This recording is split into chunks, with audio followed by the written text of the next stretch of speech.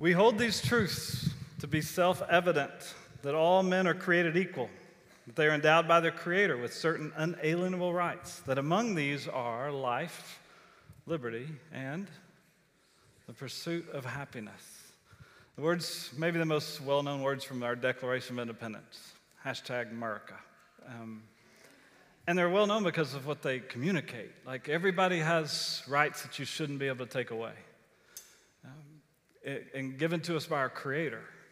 And he says certain rights, and then he says among these, so he just gives three of them. Life, you shouldn't be able to take away somebody's life. Liberty, you shouldn't be able to take away somebody's freedom. And pursuit of happiness made the top three of our rights that can't be taken away. And that's interesting to me. It makes me think, okay, yeah, but like it makes sense because that's what we're living for. Like the pursuit of happiness is something that every single one of us understands and identifies with. And that is one of the reasons why it's helpful to walk through Ecclesiastes. And some of you 3 weeks in are like, why are we doing this book? It's so depressing, like no meaning, everything's vanity, just striving after the wind. Like, why are we doing this? Well, if you stop and think about it, like as he's on this journey to find meaning and purpose and happiness in life, it resonates with all of us because that's what we're all doing. We're all trying to find meaning. Why am I here? What's the purpose here? What's going on? Like, what am I supposed to be doing? And how do I find happiness in that? When you're searching for meaning, and purpose, and wanting to count and be a part of something big, ultimately it's because you want to feel happy. You want to be happy. You want to be content. You want to experience life with the blessing that comes with that. And so as he's on the search, if you stop and lean in a little bit, it resonates with us because the pursuit of happiness drives us all. That's the point of chapter 2. The first part of chapter 2 is he's saying the pursuit of happiness, it's driving us all. It's every single one of us can relate to just trying to find something to make sense in this life, some kind of meaning and purpose that will make me feel like I belong, make me feel happy, like I want that kind of contentment. And the pursuit of happiness is what is driving us. Like it drives almost every decision, if not every decision that we make, that every single one of us is on this pursuit. We're on this journey. We're on this quest to find meaning, purpose, and happiness.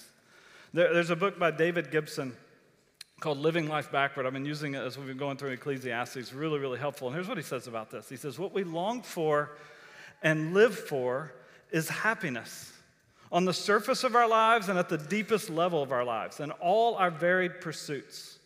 Earning a living, finding a spouse, raising good children, having fun, keeping fit. We exhibit a common desire to be happy in what we do. We do not simply exist suspended motionless in time. We shape and change the world and seek to control it.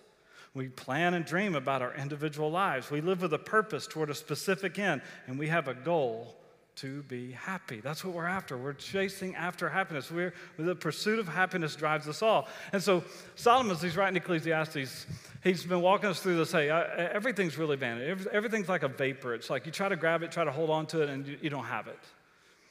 And so there's this meaningless, what's the point of it all? And the first chapter, like we talked about last week with Scott saying, will wisdom fix it? He goes after wisdom. He goes to university. He goes and gets all the degrees and all the diplomas and all the claim from that. And he attains wisdom. He feels like he's maybe the wisest person ever lived. He's attained it all.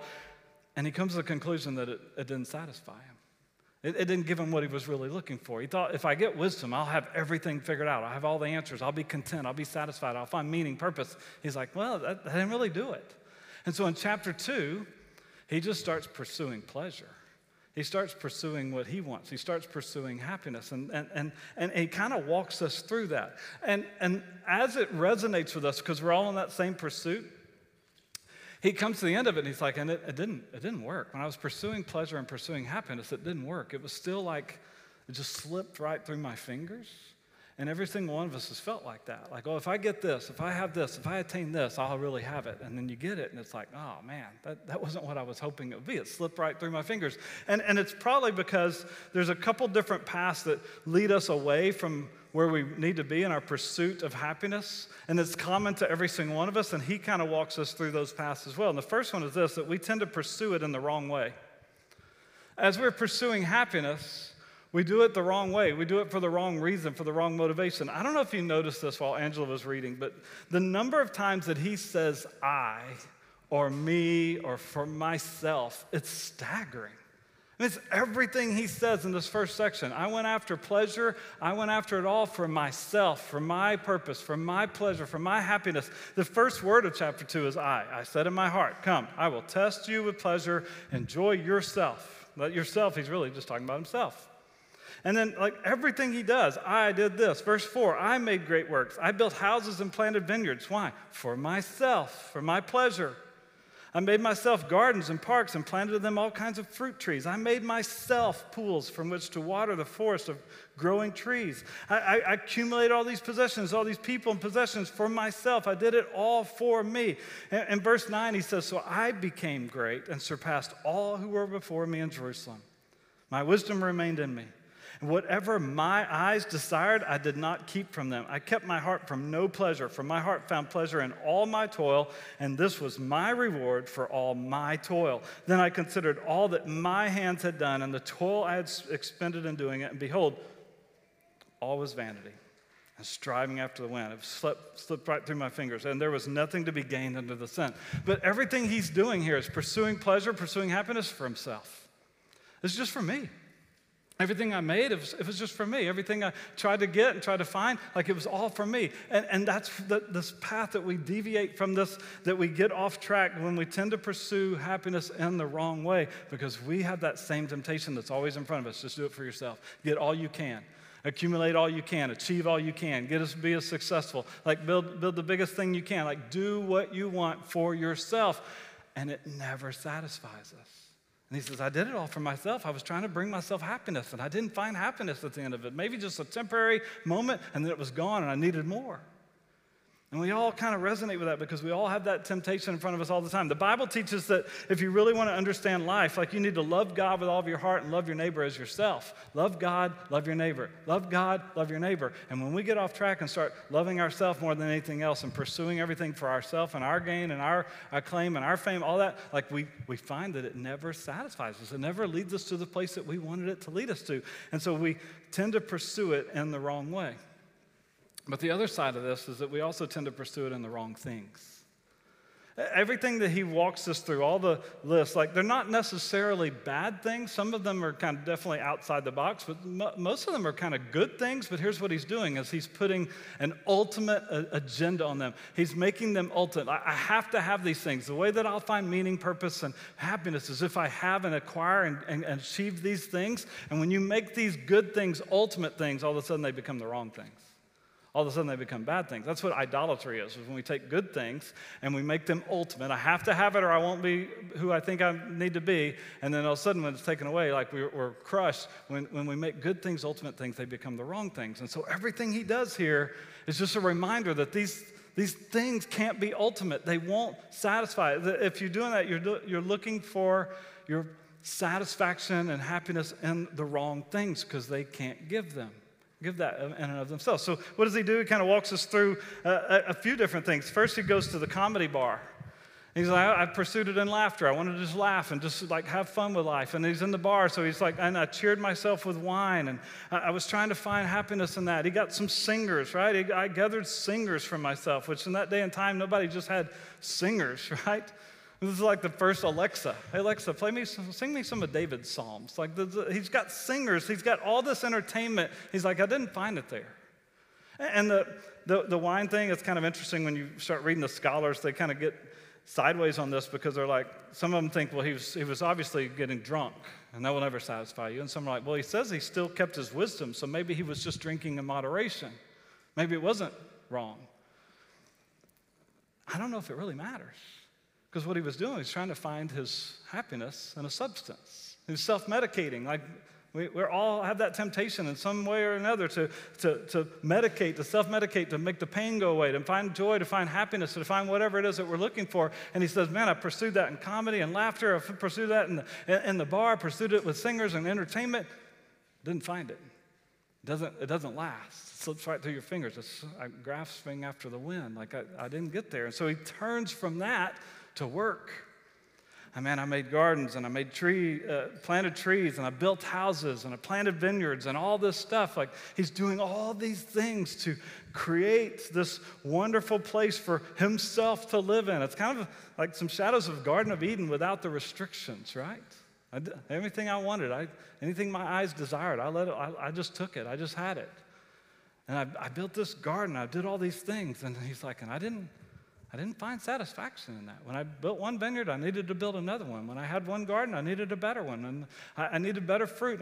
There was never a satisfaction. There was never an end result like I made it. I finally got it from this pursuit. And let me just say this, because I want to be clear about this. Work is a good thing. Work is a gift from God.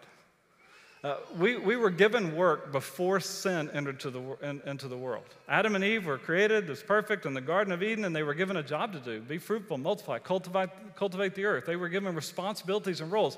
Work was a part of God's perfect creation. Sin made work hard. Sin made work a drudgery. Sin has corrupted work, but work is a gift. So we ought to be people that work and work hard and give our best effort to something, to pursue excellence in whatever field that God has put you in. Like, you ought to be people that work hard. We ought to be that, and we ought to be proud of that. But you can't find your ultimate identity in that. You can't find ultimate meaning in your work.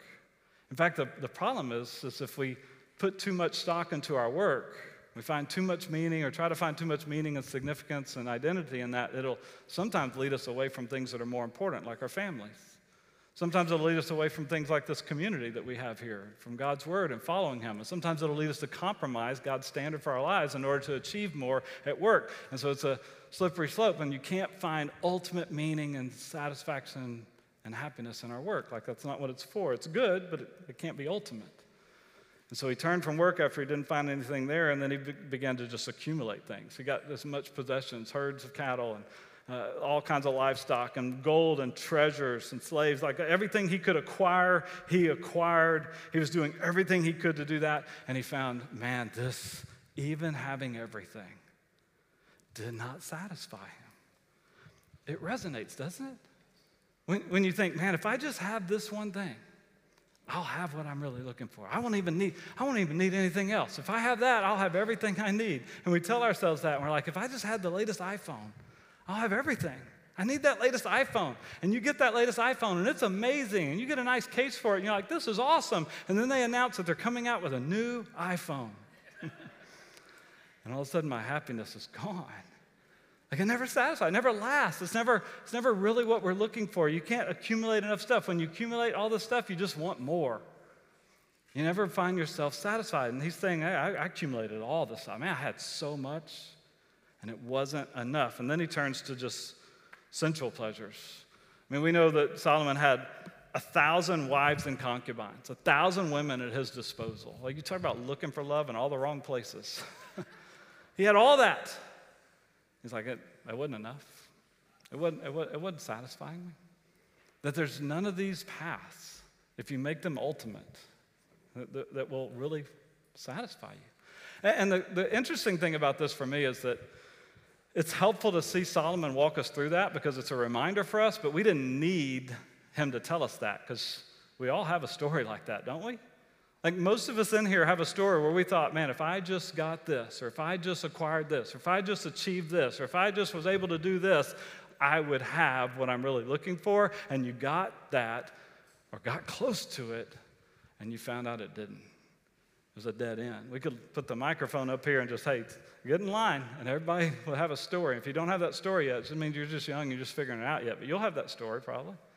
Because these things, like, they won't satisfy us. And when we pursue our happiness in things and possessions and things we can acquire, we're looking for it in the wrong things. We're seeking out and making idols of good things, and that becomes the wrong things, the bad things. A guy named David Hubbard said, pleasure's advertising agency is much more effective than its manufacturing department.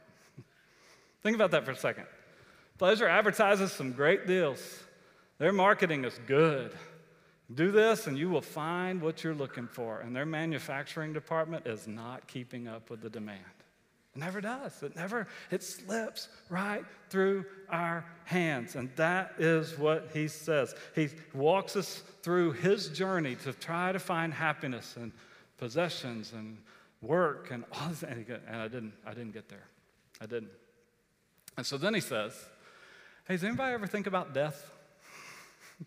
And you're like, what in the world? Like, he screeches this whole thing to a halt. Like, anybody ever think about that? Because he wants to think about that. So not the last time he's going to do it, but he brings this whole idea of death into there. And here's what he seems to be saying here in chapter 2, is that death seems to make all of our pursuit pointless.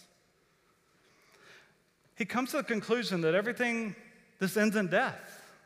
And he basically says, well, it doesn't really matter how you live because we all end up in the same place. And I want you to see this. In verse 12, he says, so I turned back to wisdom. I turned to consider wisdom and madness and folly. For what can the man do who comes after the king? Only what has already been done. Then verse 13, he says, hey, then I saw that there's more gain in wisdom than in folly, and there's more gain in light than in darkness, which is interesting because he's actually saying it's not all meaningless.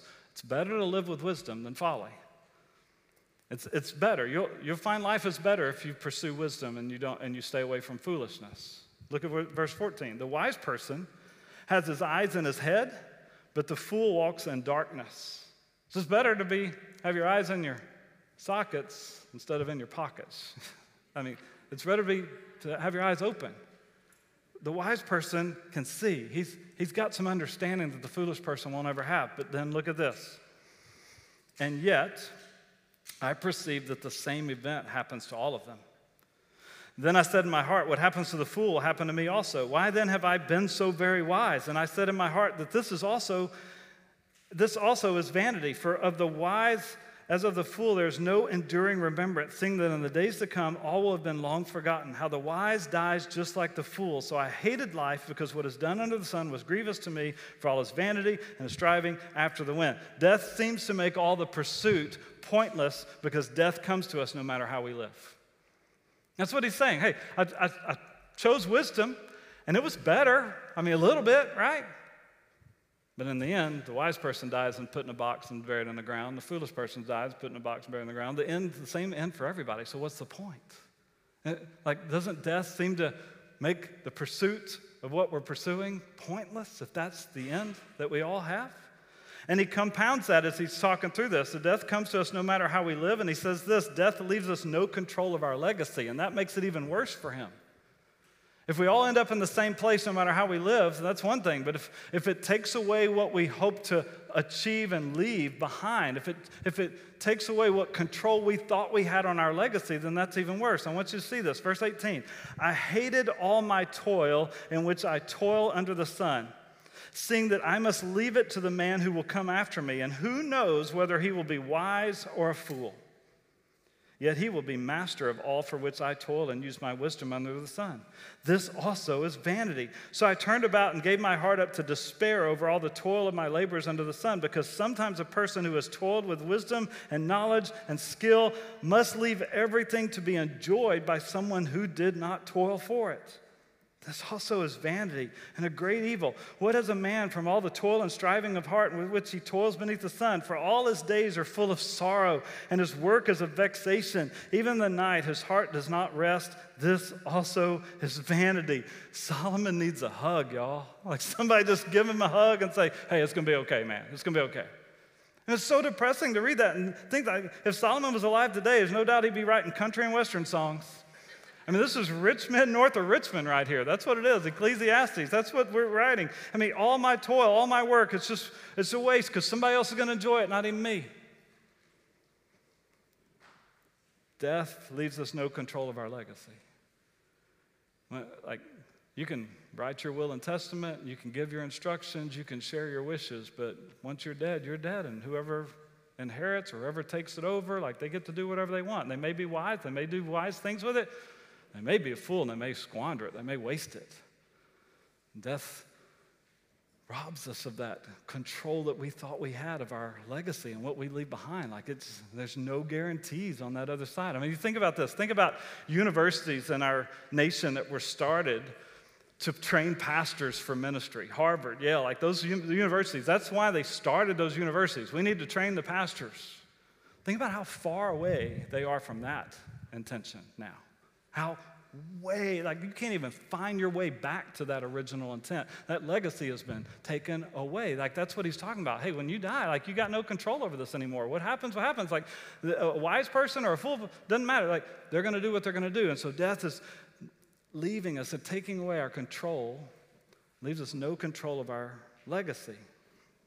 And that sounds pretty depressing when you think about it, but here's what it seems like he's doing, which is really interesting to me. It seems like he cracks the door open right here and just kind of give you a little bit of hope.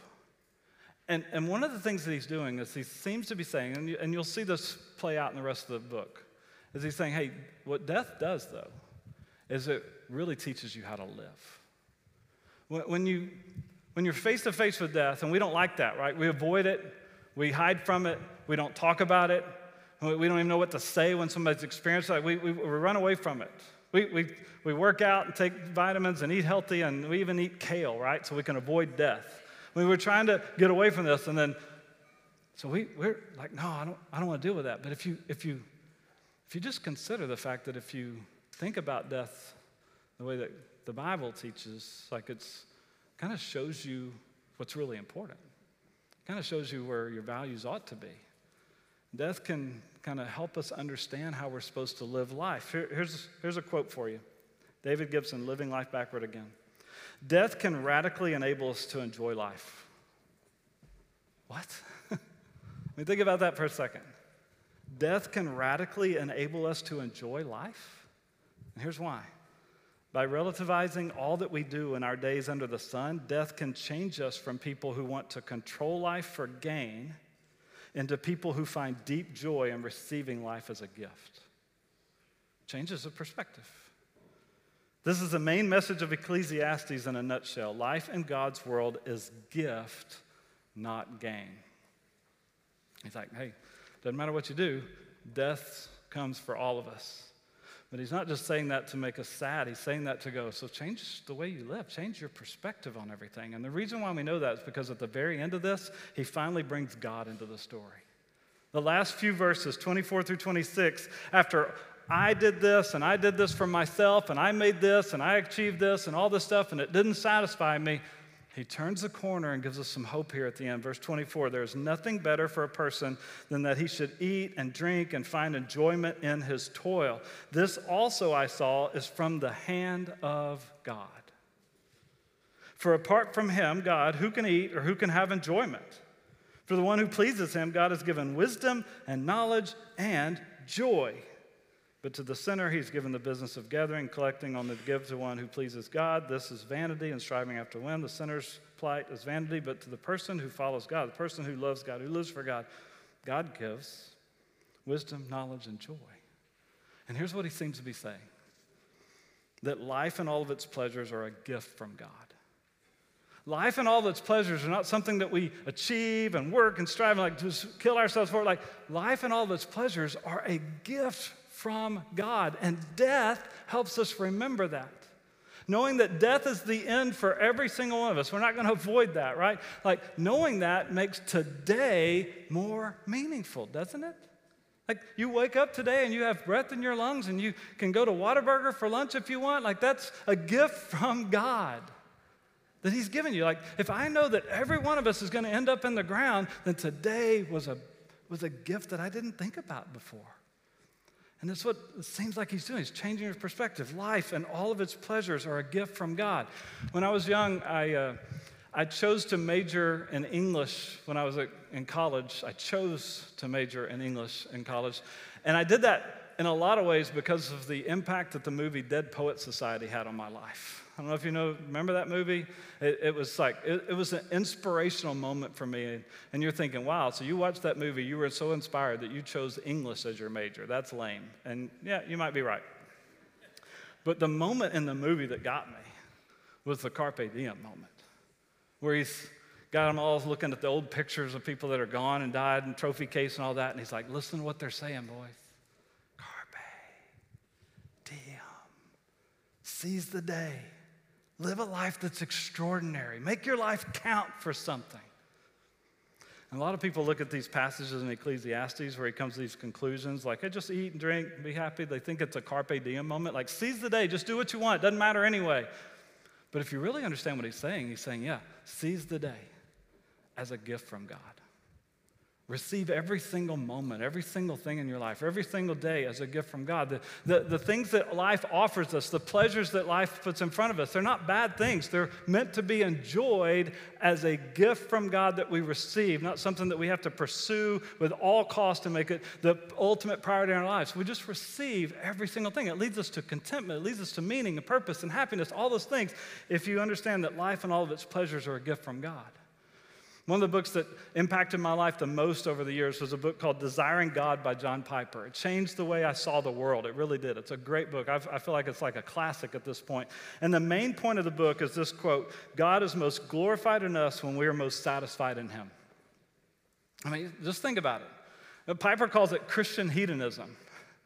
That God is glorified. That's the purpose of our lives, that we are here to bring glory to him. And he says he's glorified when we're satisfied in him, when we receive him and all that he brings into our lives as a gift, when we're satisfied, when we worship him, we pursue him and value and treasure him above everything else. We're so satisfied in him. Guess what? God is glorified in those moments. That's what he desires for, instead of just like living for ourselves and living for what we can gain and getting in the rat race. Like, no, just receive this and be satisfied with what God has given you. And that quote in that book really changed my perspective, because it drove me back to the gospel and what God was doing for us and how Jesus redeems everything. The gospel redeems everything about our pursuit of happiness and meaning and purpose. The gospel informs all of it. And that's the advantage that we have when we're studying Ecclesiastes, that we have what he didn't have. We have the end of the story. We have the gospel story. And in the gospel, because of what Jesus did, it changes our perspective on everything. So it leads Paul to say in 1 Corinthians 10:31, so whether you eat or drink or whatever you do all to the glory of God. You're eating, you're drinking, you're working, whatever you do it for the glory of God. And watch him redeem it all. Watch him make it not worthless and not meaningless and not just vanity, because you're doing it for his glory. Whatever you do. 1 Corinthians 15:58. My beloved brothers, be steadfast, immovable, always abounding in the work of the Lord, knowing that in the Lord your labor is not in vain. Did you see it? Ecclesiastes says all the work, man, it's just vanity, striving after the wind. And the gospel tells us that because of what Jesus has done for us, that when we do whatever we do for his glory, whatever calling is on your life, whatever way you're cultivating the earth, whatever occupation, career, field, whatever it is that you're in, you're joining in God's work to cultivate the earth, you're being obedient to it, like all that. When you do it for his glory, your labor's never in vain. It really does matter. It really takes on meaning that's way bigger than anything you could have ever achieved on your own. And so we let the gospel inform this, and we see all of life as a gift that God has given to us, and we rejoice in it. We enjoy those things. What if eating and drinking wasn't just something we had to do because it's that time and we got to feed ourselves so we stay healthy or whatever, stay alive? What if eating and drinking was a gift from God, not to be overlooked, but to be enjoyed with friends and family and community? What if your job, what if our work wasn't just so that you could be successful and acquire more things, but so that you could be faithful and even have an opportunity to be more generous? And what if death, even death, is there to be used by God to teach us how to live? And because of Jesus and what he did, the work that he did, that we couldn't do on the cross, he gave us a gift that we couldn't earn and we didn't deserve. And because of that, it changes everything. So we can find what we're really looking for in him. Let's be the people that do that. Would you pray with me? God, thank you for the truth that is in your word. Thank you for how it teaches us and leads us and points us in the right direction and corrects us. But God, ultimately, how it shows us who you are, what you've done, and how we're supposed to respond to it. Thank you for that, God.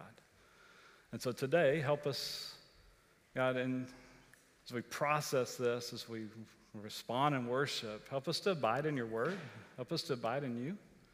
Help us to see you, who you are, what you've done, and help it to produce in us a response that will lead us to the place of meaning and purpose as we bring glory to you. And God, we pray that in the name of Jesus and for his glory. Amen.